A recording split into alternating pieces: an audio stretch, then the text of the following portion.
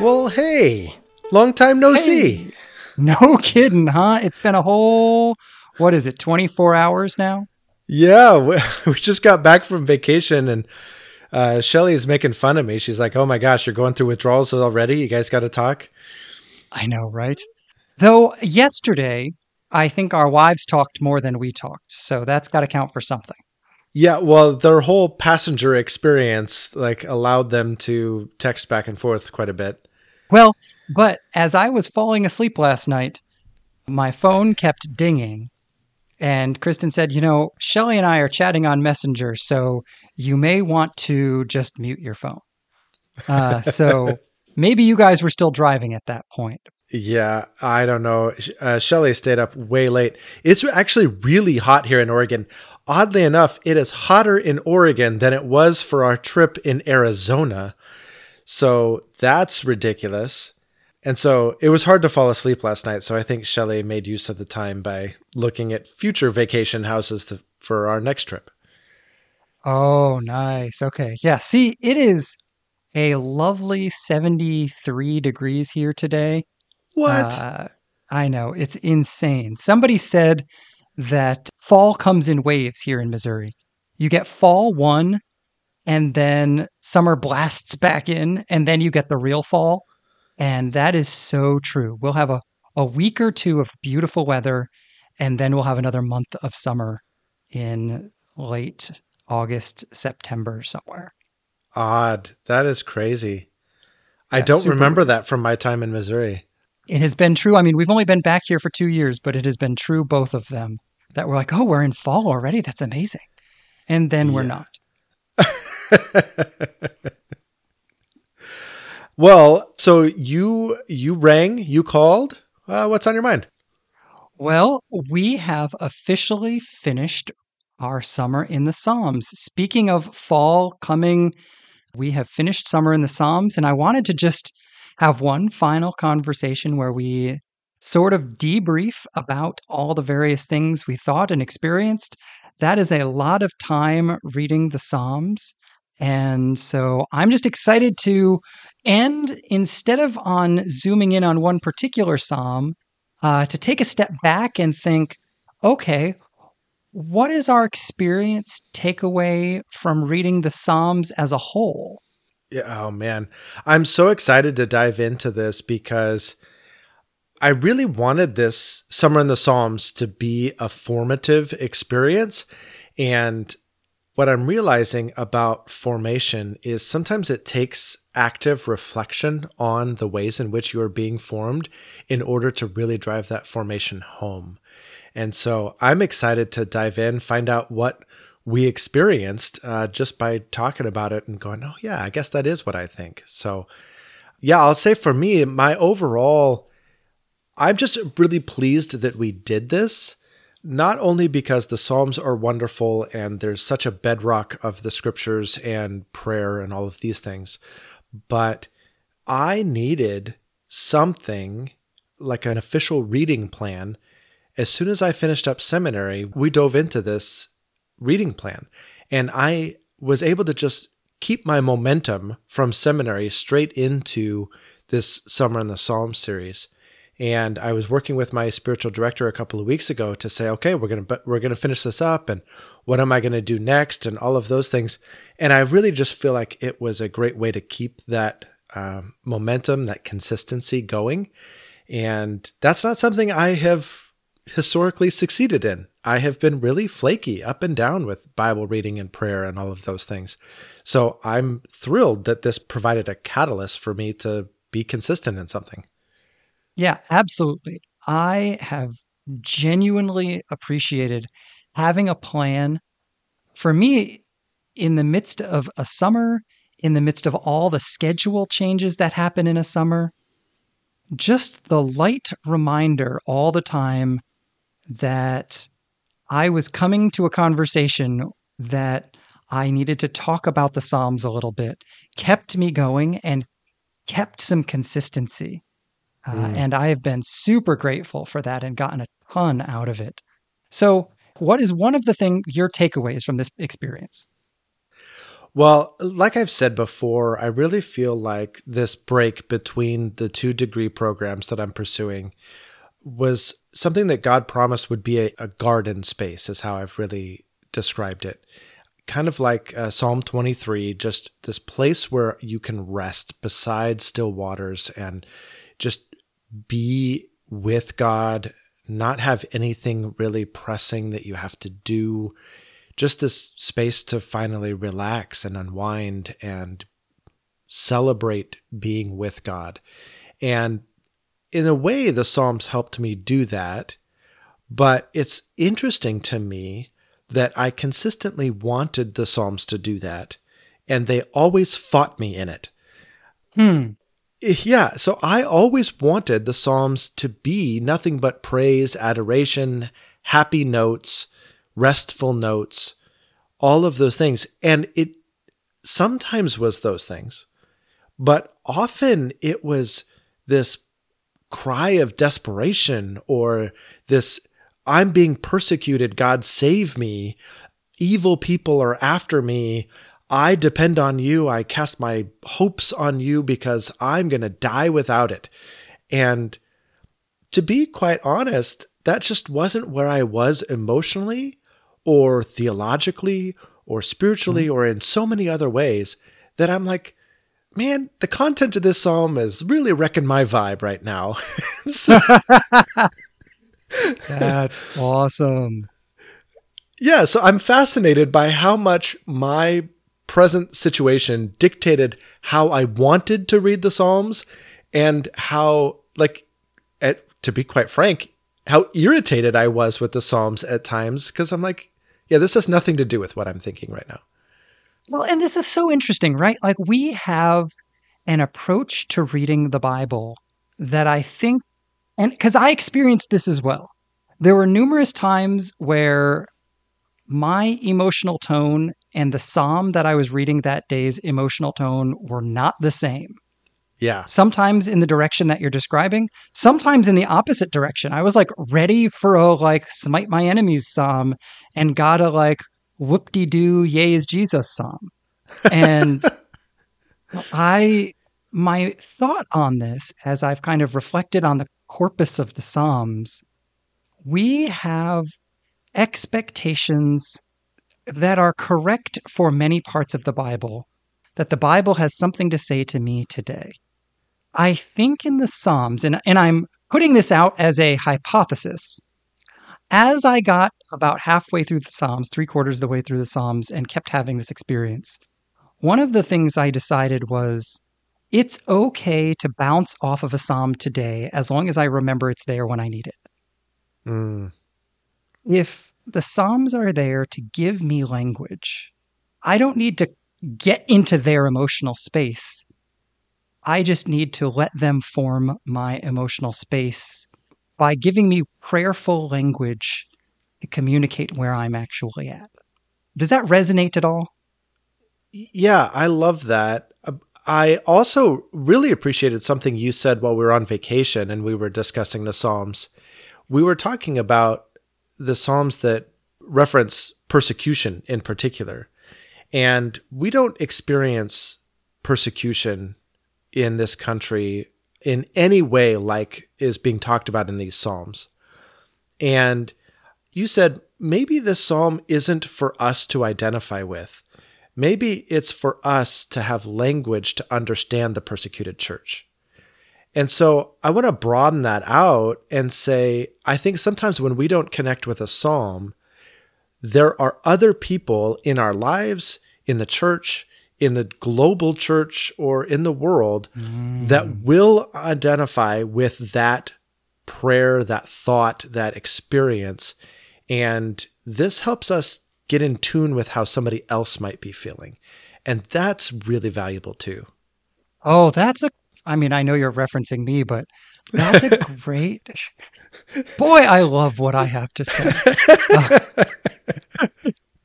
But I'm just thinking what I didn't think of in that moment when I was saying that, and I think you're stepping it up a little bit here, and so I like it, whether it's somebody I know or somebody halfway across the world, somebody in the church today is experiencing this, and we pray the psalm in solidarity with them. They become a corporate experience that way. That's a really cool thought. Well, I stole it from you, so thank you. I amaze even myself. Man. Well, if that thought was that good, give me another thought from the Psalms. What else have you taken away? You know, one of my major thematic takeaways, as somebody who has focused on leadership, has been a proactive person my whole life, I am trying to change the world. I am actively challenging people to move forward in their spiritual lives every day. It's amazing to me how much the interrelated themes of trusting and waiting pervade the Psalms. There is a very real sense that God is the one who is active, and I am the one who is responsive. I don't want to say passive and I don't want to say reactive. Those words have connotations that I don't mean, but that I am invited to be a responder rather than an actor to the one who is the one true active person in the story. Yeah, I almost get the impression of submission or acquiescence or getting on board, or I'm not sure what word to throw in there, but I got the sense from the Psalms, this is Yahweh's world. This is Yahweh's timing. This is Yahweh's plan. This is Yahweh's faithfulness to his own covenant. It was Yahweh's choice to choose this people. It's always been Yahweh's faithfulness which holds this covenant together. And we all just submit to that, get on board with that, walk in step with that, because that's all we've got. That's all we've ever had. That's the sense that I got. It's just, I wrote down in my notes here, just, this is Yahweh's world, period.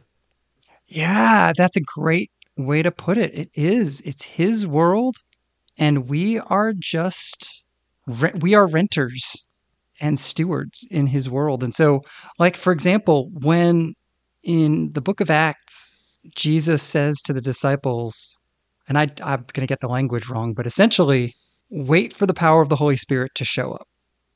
Yeah. All right? Anybody steeped in the book of Psalms would have been like, yeah, okay, that makes sense. It wouldn't have been a confusing directive. Whereas when we are starting a new, I'm starting a new phase of life, literally as we speak. It is so interesting to note that when we are starting, we start with planning, we start with preparing, we start with doing.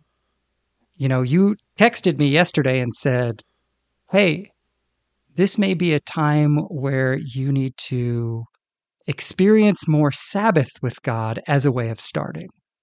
And you may need to start with a season of Sabbath or a sabbatical and see your start that way into this next season.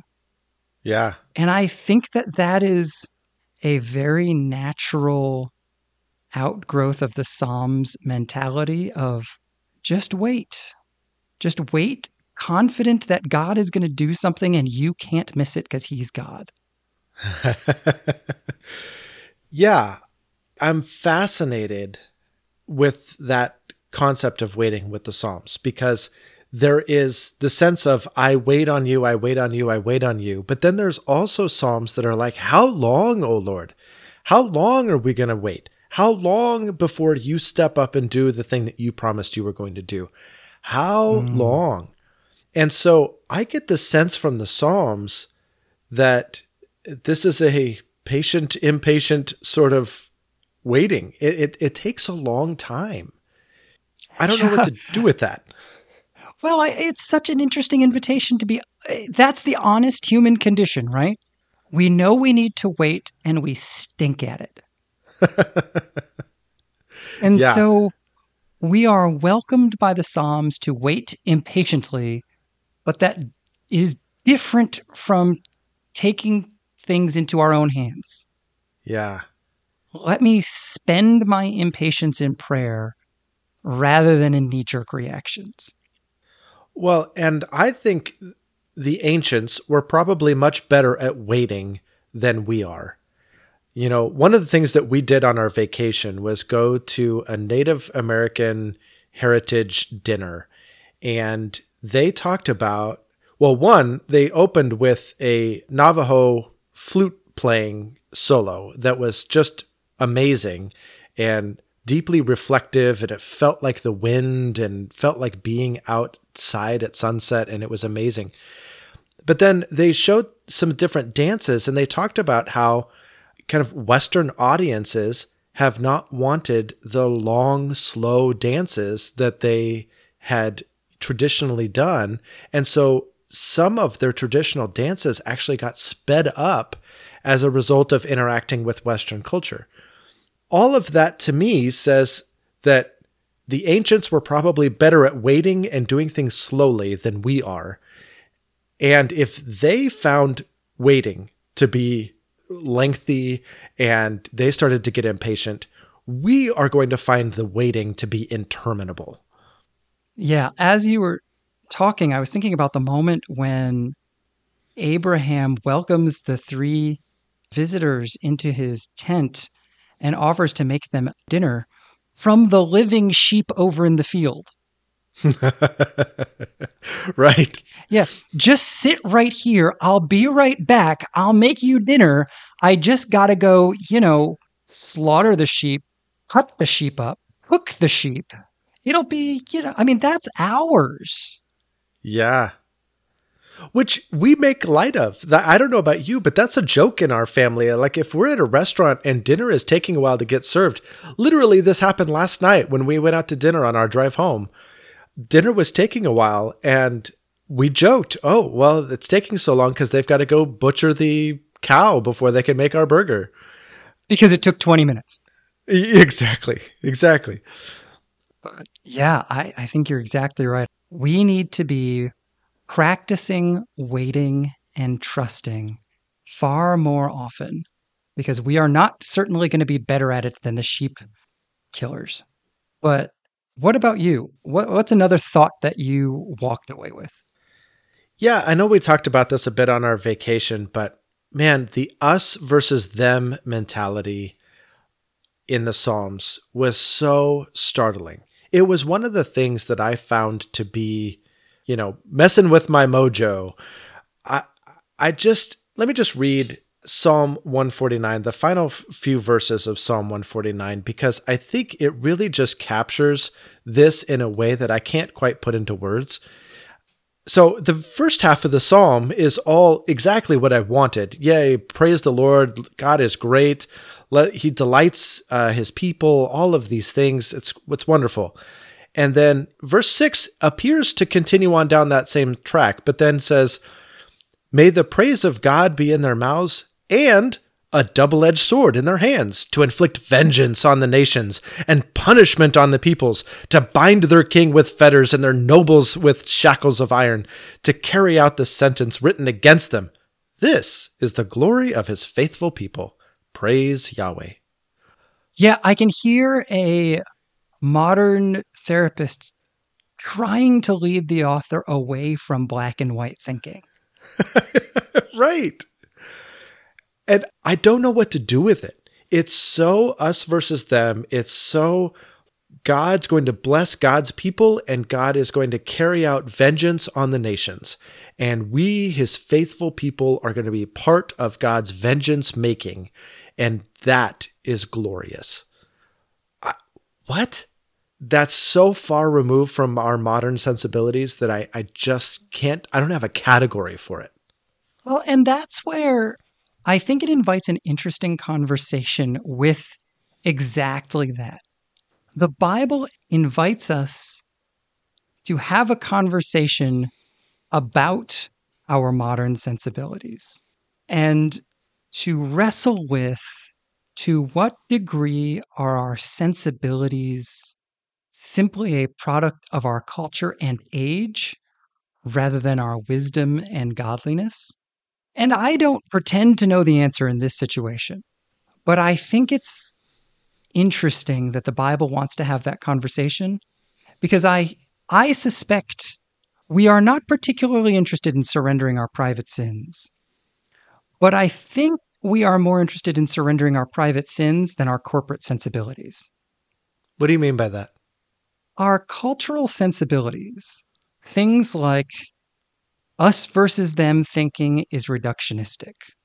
We need to move away from polarizing conversation.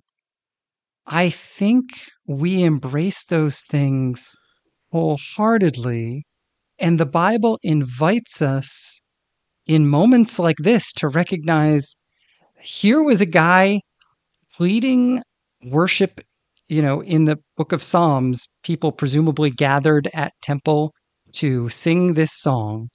And the worship is led in a very different way.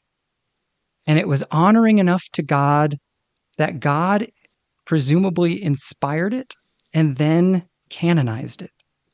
We either need to wrestle with our sensibilities or call the Bible wrong in some moments. And I don't want to go with the Bible's wrong.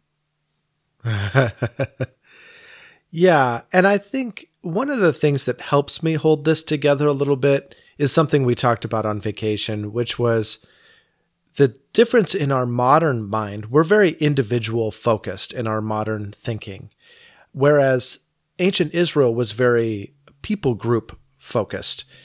So there is a sense in which there's going to be vengeance against the wicked nations, but individuals from those nations, for instance, Rahab, right, are welcome to follow Yahweh and be a God-fearer at any time. And so there is both this sense that God is going to curse the wicked, yet save any who want to come. And we only tend to think in terms of individuals when we approach this topic, and I don't know that that's always correct. Yeah, no, I think you're absolutely right. God is at war with an enemy power, but any individual person can defect from that enemy power to God's team or side or whatever. It really comes down to, on the individual level, it comes down to allegiance. And I have to admit, there is a part of me that is actually drawn to this. Working at 911, I see and hear the wickedness of people and what it does to victims.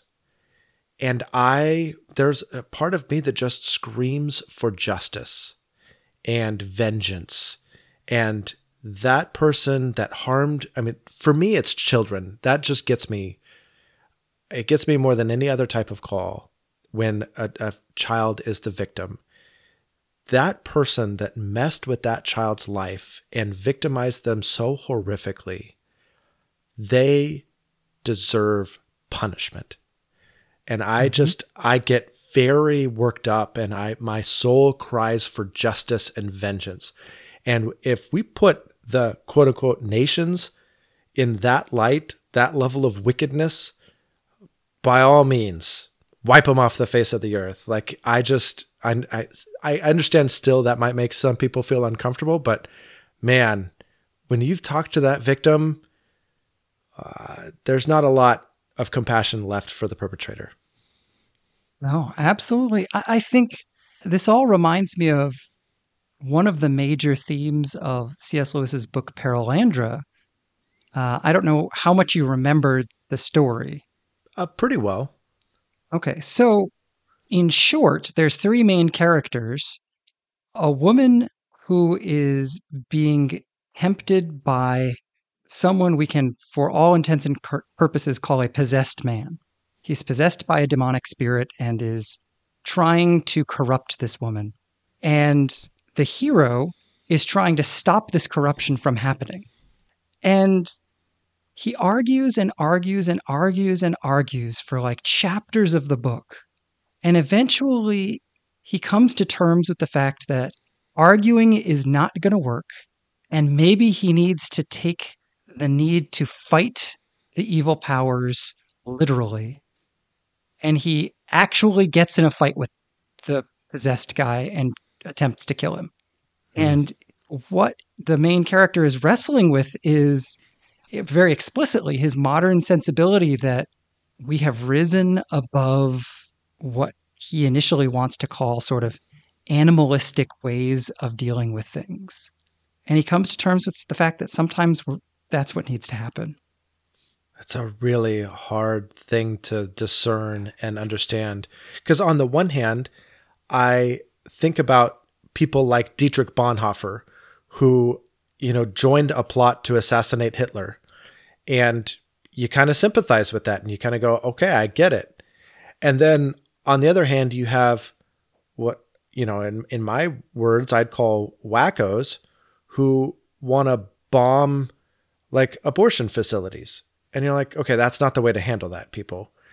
So where's the line there? This feels like we're flirting with very dangerous thoughts.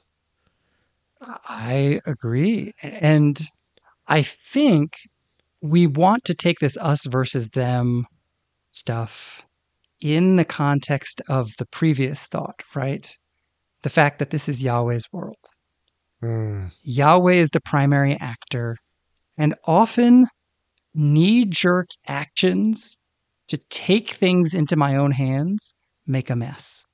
I think the two thoughts balance each other out somehow. Yes. And especially when you think of some of those, how long, O Lord, kinds of things, the question is specifically, how long before you rise up and slay the wicked? How long are the wicked going to get away with their wickedness? You need to act here. This is your world, after all. You said you weren't going to tolerate this nonsense, and here it is. So do something about it. Which is a far different thing than, if you're not going to do something, then I will. Yeah. Or over-spiritualizing, right? Oh, I get it. You want me to do something. That's how you're going to work. Okay. Right? Yes. And then you have a blank check to do whatever you want. Right. Because God told me. Yeah. I really like your thought. This is Yahweh's world. We have to just wait on him. And back to your idea I of think trust. that's your thought. Oh, yeah. I like me. I like my thoughts. That's our takeaway from the Psalms, everybody. We like our thoughts. As long as that's what you got out of it, you understood what God was trying to do with the book of Psalms. Oh, such a far cry from what we should have said. But so true. Well, any last thoughts from you about the Psalms as you wrap up this experience? I have lots of other thoughts, but one thing I'll say is that my appreciation for the Psalms snowballed the more time I put into them. I enjoyed the latter Psalms more than the first ones, not because of their content, but because I was getting into this sort of elusive headspace of the Psalms a little bit better. The more I reflected on them, you mentioned this before, the more I appreciated a Psalm. Every Psalm seemed to start off simple until I thought about it more, until I was really getting into that headspace. But every Psalm had riches available. It just required reflection. Some of that reflection was through conversation with you. Some of that reflection was through writing. But I just needed to reflect in order to get into that headspace. And then once I was in that headspace of the Psalms, there was always an incredible wealth there for me. Yeah, I think you mentioned this thought earlier in the Psalms series that as much time as you had spent in the Psalms, you still had not reached the level of reflection and internalization of its content like the biblical authors and the ways that they were able to use the Psalms so naturally and freely. And I found myself going, okay, this was a good start, but I need to spend more and more and more time with the Psalms. It needs to be a consistent formation step for me because there is a worldview that I need to adopt as my own. And right now I'm just struggling to participate in somebody else's worldview. Yeah, I can 100% see why the monastic traditions go through the Psalms every month. I don't know that I could do what I needed to do with them that quickly, but I get it. Absolutely. You said, I don't know if this is the phrase you used, but I think you said something like you were borrowing the worldview. Hmm. And that's it exactly. I felt like I was borrowing the worldview and desperately need more time with it to dig deeper and get it deeper into my heart, to let it keep simmering a little bit more. Yeah. Well, I want to invite the audience. What was your reflection on this, on your journey through the Psalms? We would love to know. Join us on Facebook, on Instagram, on Threads. Just search for On the Phone with Josh and let us know, what was your experience like as you spent this entire summer in the Psalms. And if you found this episode or any other episode of ours useful, or you think somebody else would find it useful, please share. We love to expand the conversation with you and with many, many others. So thanks for listening. Thanks for sharing. Thanks for liking and commenting on social media. Yeah, absolutely. We can't wait to hear what it is that you have to say. And we're excited to keep the conversation going. But Josh, I want to turn it over to you for a second here. Now, those were some of our Psalms thoughts, but I want to take a minute and hear what else you've been thinking about. Yeah, so it's been great. We recently did a sermon series at our church on Sabbath. And the entire series was one of invitation and delight rather than legalism and ought. And so we really resonated with the entire sermon series. It was so well done, and it got us talking as a family. How can we Sabbath together? And some of the words that really stood out to me from that sermon series were delight, rest, together. Sabbath is meant to be a communal experience. It's meant to be this entire moment of pause and rest and unplug and connect with God, with others, with family. And so I really resonated with that and enjoyed it, as did my family. And so we spent part of our drive to Arizona and part of our drive back talking about Sabbath and how we can do this together as a family. And I expect the next school year to be an experiment in Sabbath. One of the ways that we think we're going to practice is we've generated a list of ideas that we just need to codify and write down, a list of ways that we would delight in the Sabbath. And that could be anything from sitting around the fire to going to the lake to having friends over for a delicious meal to making a particular dessert or taking a nap or, a variety of different activities. And we will just put them on a list. And one of the things that we will do each Sabbath is decide how we're going to spend the next Sabbath. And Mm. not in any sort of like scheduled or really pressured sort of way, but like really asking ourselves, how might we delight in the Sabbath next week? And that way we have a plan. And so if it requires any special grocery shopping, or if it requires packing a lunch so that we're ready to go somewhere after church or whatever it is, we have that all done so that by the time Sabbath comes, we are ready to delight in it and we know what the plan is and we're just going to enjoy it together. So that's what I'm thinking about, and I can't wait to experiment with this. I think it's going to be a great way to do Sabbath. That's awesome. I am looking forward to hearing updates on that, because that is both an approach and a discipline that I think are needing more attention in our world today. And I am looking forward to seeing both of them in your practice.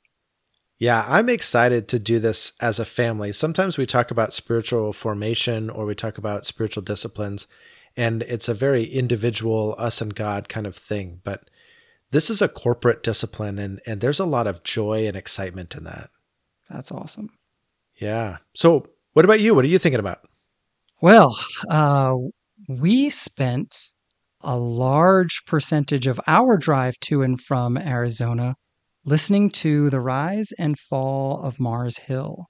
We're 7 episodes in, which is a little over halfway through the regular episodes, not all the bonus episodes that come through.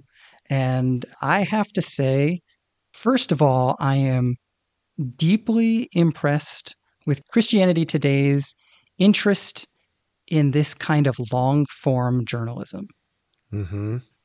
They are very intentionally trying to autopsy Mars Hill in order to learn what is it telling us about, as their organization name describes, Christianity Today.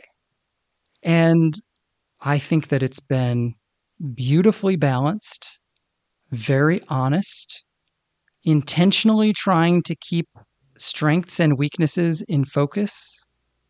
It's been gracious and gentle, but honest and hard-hitting all at the same time.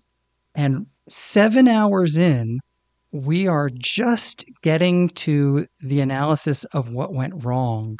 The first 6 hours are setting up what Mars Hill really is all about.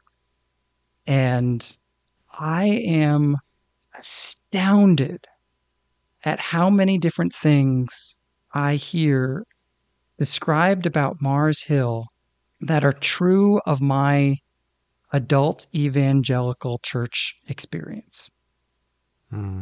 Not to say that my adult evangelical church experience has been bad or destructive entirely, but I can tell that I've been swimming in the same pond that Mark Driscoll and Mars Hill were swimming in. Which is exactly why Christianity Today felt the need to give the rise and fall of Mars Hill this much attention. It's not an expose. It is an examination of what is deeply symbolic of the culture we are in as evangelical Christians. Yeah. I have hundreds of thoughts about it, and I guess I'm just expressing a deep appreciation for the work that Christianity Today did in producing this with such excellence. And I hope to be able to have a real conversation about it at some point.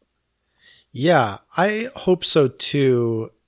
I don't know quite how to have that conversation because I don't want to drag real people and real situations over the coals live on the podcast. Mm-hmm. And in some ways, I also don't want to rehash everything that they did on that very excellent podcast. I almost want to just say, how do we live differently? How do we live into a better, more faithful posture as a church and as a church leadership culture? I just think that that's the more helpful conversation that isn't already covered by, the rise and fall of Mars Hill. Christianity Today did what they did great. Now I want to go to the next step, which is how do we do it different than that?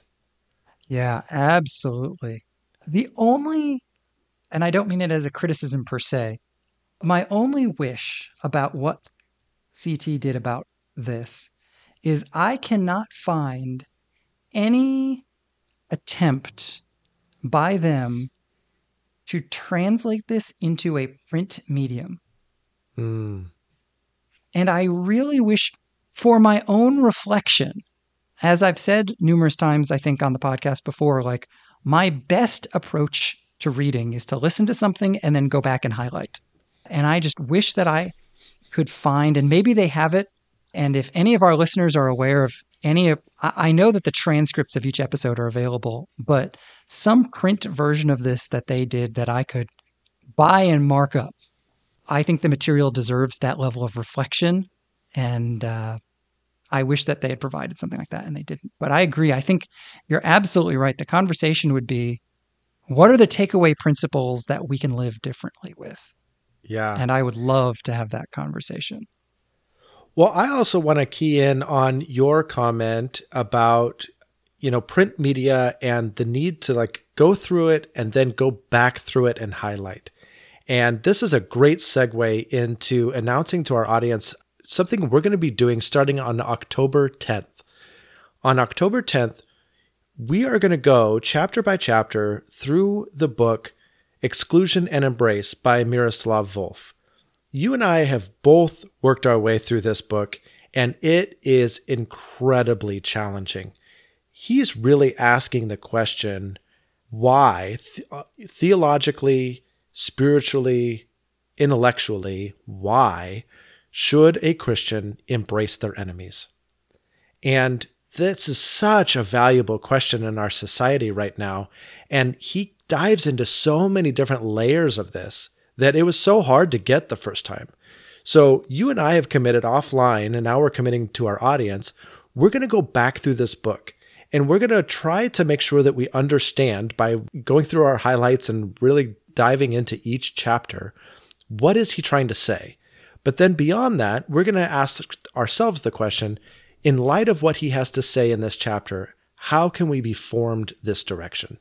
Because I think in our modern society, especially as we ramp up toward a presidential election and as we talk about the different indictments that are happening and the polarization in our country, I mean, that alone should cause us to stand up and say, wait a minute, we as Christians need to be able to think and act differently in the world, and loving our enemies, even embracing our enemies, politically or otherwise, matters. And so we want to try to grow in that direction. And so we hope you as an audience will join us.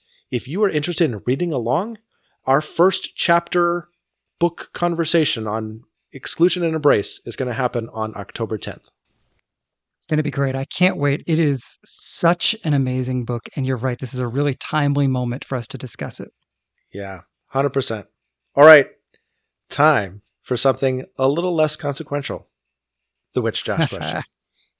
Yes. And today's Which Josh question is, which Josh finished the book of Psalms first? We figured we might as well keep it on brand or on topic. So which Josh finished the book of Psalms first? And the answer is... me, I guess. It's kind of funny to talk about this because when we arrived on vacation, we were supposed to have like 2 or 3 chapters left to read. And you and I were both behind by like 7 to 10 chapters, somewhere in there. And so we spent our entire vacation just slowly like working our way through the remaining chapters of the Psalms. And I think, we both were getting up early and reading the Psalms. And I finished Psalm 150 about, 10 minutes before you did or something. So Yep. I don't know. This is kind of I think we tied, but either way, it was kind of funny to finish right about the same time. Yeah, that's exactly right. We were close, but even in a close race, somebody wins. And in this situation, that was you. All right. I am the Psalms winner, whatever that's worth. Congratulations. Well, winner of the Psalms, are you too high and mighty to talk to me again next week? Or actually, I am. Anyway? Podcast over. All right. Well, thanks everybody for listening. This has been your final episode of On the Phone with Josh. What? Goodbye.